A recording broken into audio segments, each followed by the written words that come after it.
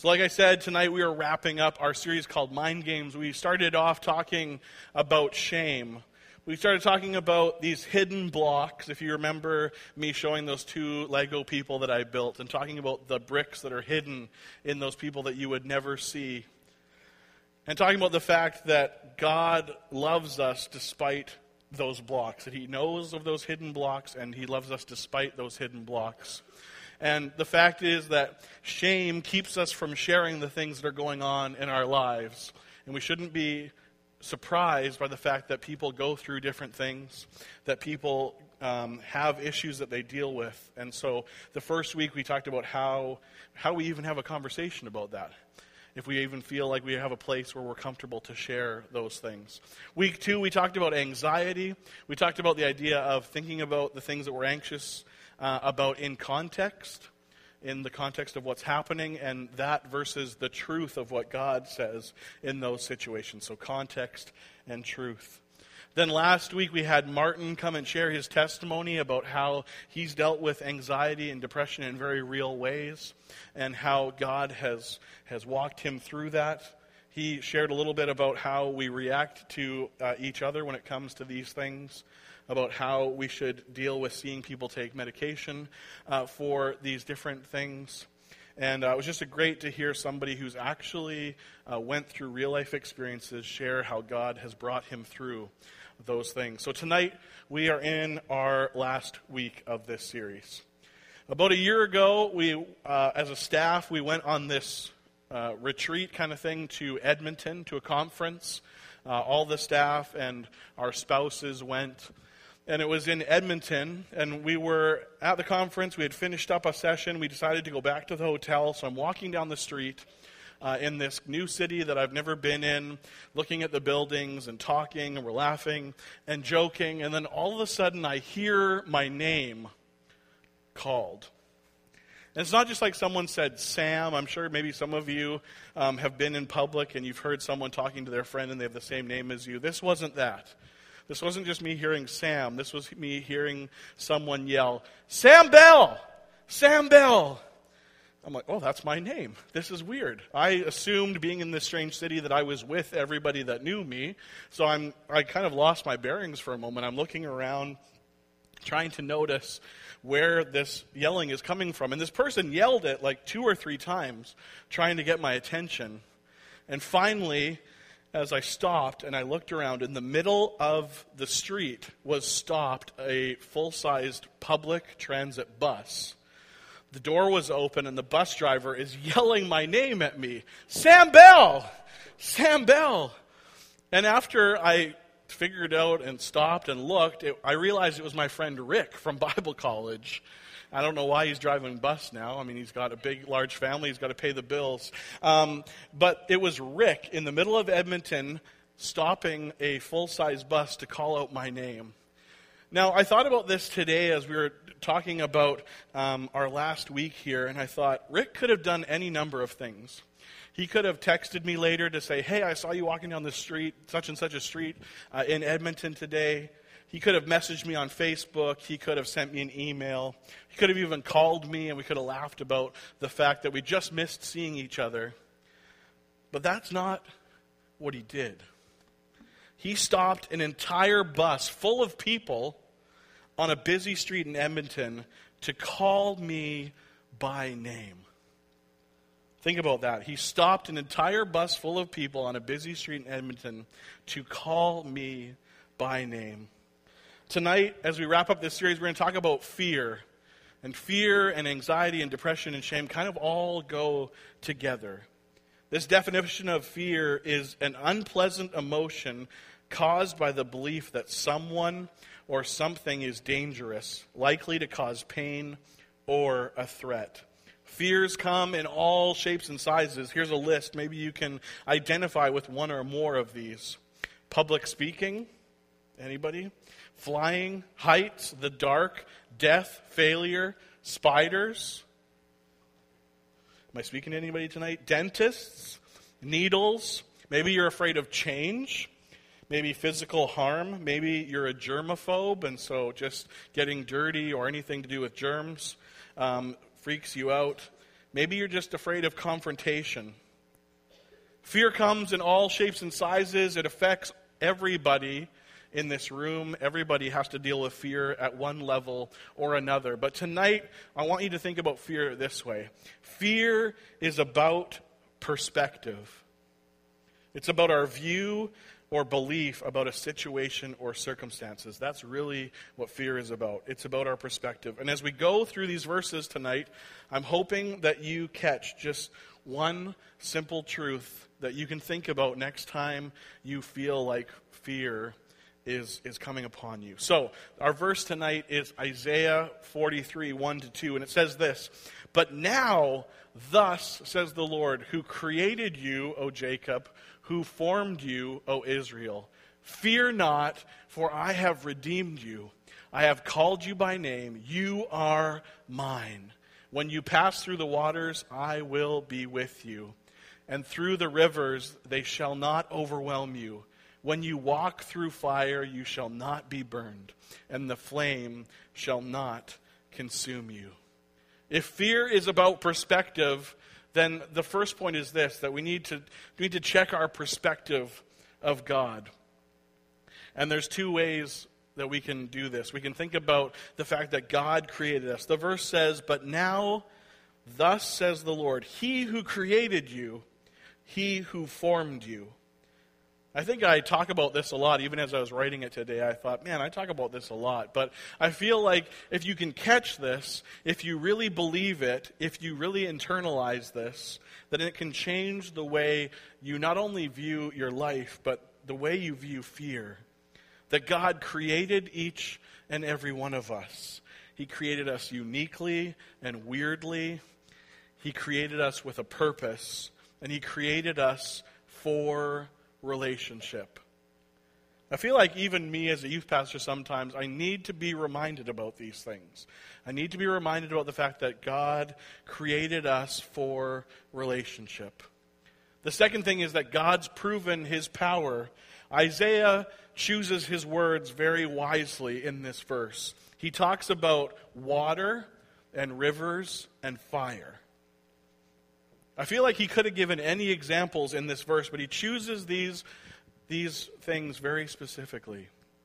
He talks about rivers and waters because to the Israelite people in their history, the stories that they've passed on from generation to generation, they would have remembered God protecting the Israelites as they crossed the Red Sea.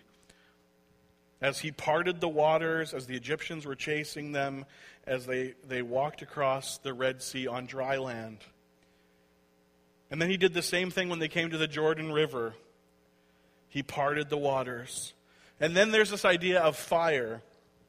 And fire is very specific. The story that comes to mind is of three guys, Shadrach, Meshach, and Abednego, in a fiery furnace.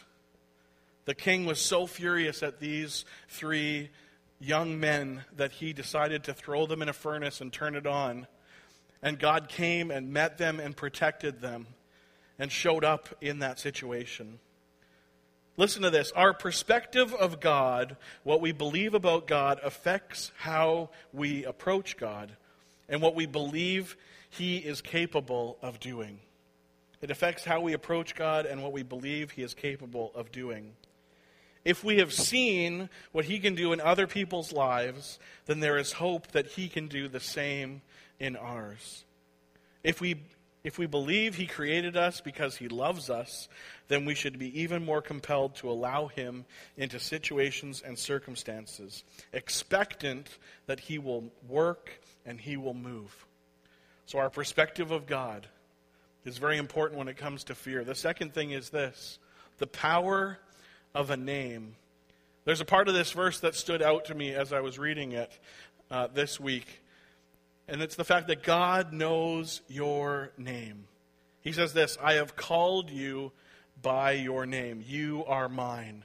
God knows each and every one of us. And more importantly, He not only just knows each and every one of us, He knows us by name. It's more than just knowing we exist. It's more about our knowing where we are in the world. There's something incredibly personal and important about God knowing our name. For me, it shows three things. The first thing is this, that it shows intimate knowledge. That he has intimate knowledge of each and every one of us, that he knows us. And like we talked about in week 1, that he knows the hidden blocks, the things that we hide from everyone else because we either have shame or we have fear in sharing those things. God knows those things, and he loves us in spite of all those things. The second is this, it shows that he wants this loving friendship or relationship. God calls our name out of a desire to have that relationship with you. But our perspective of God will determine how we hear him call our name. If you view God as an angry puppet master pulling strings in people's lives, looking for all the things that you do wrong, then the thought of hearing God call your name will probably scare you, bring some fear in your life. If you view God as someone who cares, who loves you, who wants what is best for you, then the thought of hearing God call your name can actually bring you comfort. The third thing is God using our name means that he's calling us to something. He's calling us not only to a relationship with him, he's showing us that we're not just another number, that we're actually called for a purpose. God could have just texted us or messaged us or called us or left us a note to tell us that he cared. But God stops an entire bus full of people on a busy street in Maple Ridge to call you by name. God stops everything to show you that you are so important to him that he will call you by name. The second is this, is the power of Jesus' name. There's something that comes with God knowing our name, and then there's power in his own name. There's power in Jesus' name. Listen to these verses. Luke 1:78 and 79. Because of the tender mercy of our God, by which the rising sun will come to us from heaven, to shine on those living in darkness and in the shadow of death, to guide our feet into the path of peace. We are reminded that even in our deepest moments of sorrow, God's mercy is strong enough to permeate the darkness and to guide us into peace. When you feel confronted by fear or darkness inside you, remember that God's light is bright and strong enough to illuminate every corner of the night. And Psalm 97:4 says, his lightning lights up the world, and the earth sees and trembles. All of the fear and darkness that we might feel inside of us surrenders to him. Nothing is hidden from the sight of God, and so nothing is hidden from the power of God. There is no power on earth that does not tremble at the name of Jesus, or that is beyond the reach of God. Sometimes we feel like those hidden blocks in our life are too bad. There's too much going on. There's too many things that we've done. There's too much shame that God can't forgive us. And a verse like this shows us that there is no power on earth that does not tremble at his name, and there is nothing that is beyond his reach. So we can call on the name of Jesus and believe that he will guide us to peace no matter what we are going through. Fears are something that all of us go through. But to me, as I was thinking about it today, fear is about perspective. And what you can bring to mind, what you can turn your attention to in those moments where fear tries to play games with your mind can change your perspective. God knows your name. God's name has power. And even if you can take that tonight, the next time that you feel fear, and remember that God knows your name, and that speaking even just God's name or Jesus' name in that moment can have a profound effect on your perspective of that fear. Today, I got a phone call from a number that I didn't know, and you guys know from me sharing that I don't like that I usually have anxiety about that. So my first reaction was to Google the number that called me because I missed the call. That usually puts my mind at ease if it's like This phone number will tell you you want a boat. Okay, well, I don't need to call that back. Today I found out that it was my bank. And when it comes to being an adult and your bank calls you, it's usually not good news. They're not going to try to sell you a boat or tell you want a trip. It's something not good. So apparently there was a hack on my bank yesterday or this weekend, and somehow my information got taken. And so everything was fine. But I realized it came right in the middle of reading this or writing this talk today. And I realized that my reaction this time when the number called was different than the last times I had told you guys about it. That I looked at the number, I thought about these things that I was writing down, and I just called and I said, whatever is going to happen, God, you know my name and you have power to fix whatever is going on. And I looked at that situation differently. And in my case today, it turned out fine. There was nothing, no money taken, nothing was wrong with my account. But even if there was, I want to believe that because God knows me and knows my situation and knows my name, and that because he has shown to be faithful over and over again, that he would be faithful in my situation no matter what the outcome. And so we can pray and ask God to move on our behalf, to crush our fears, to calm our worries, to give us peace to weather the storms that we find ourselves in, to trust that he can conquer your fears. And I know that some of you, like we've talked about the last few weeks, I talk about the fear of seeing a phone number and you are not laughing inside, you're screaming inside, and you're saying, Sam, but you don't know. You don't realize the fear that I live with. You don't realize the anxiety I live with. You don't realize the depression that I live with. And I'm saying, just remember God's name. Whether you see the entirety of it right away, whether you notice a difference right away, remember God's name, because God's name is so much bigger than all of those things that you haven't even told me, that you haven't even told your small group leader, you haven't even told your friends, you haven't even told your parents.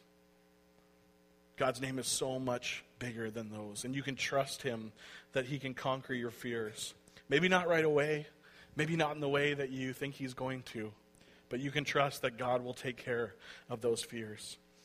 Jesus came to earth not so that we would live in fear, not so that we would have to live with these mind games, but that we would find peace. And so to close today, we are going to listen to a song. You don't have to move today. This is just a song that resonated with me as I was writing this talk today. It's called Tremble by a band called Mosaic.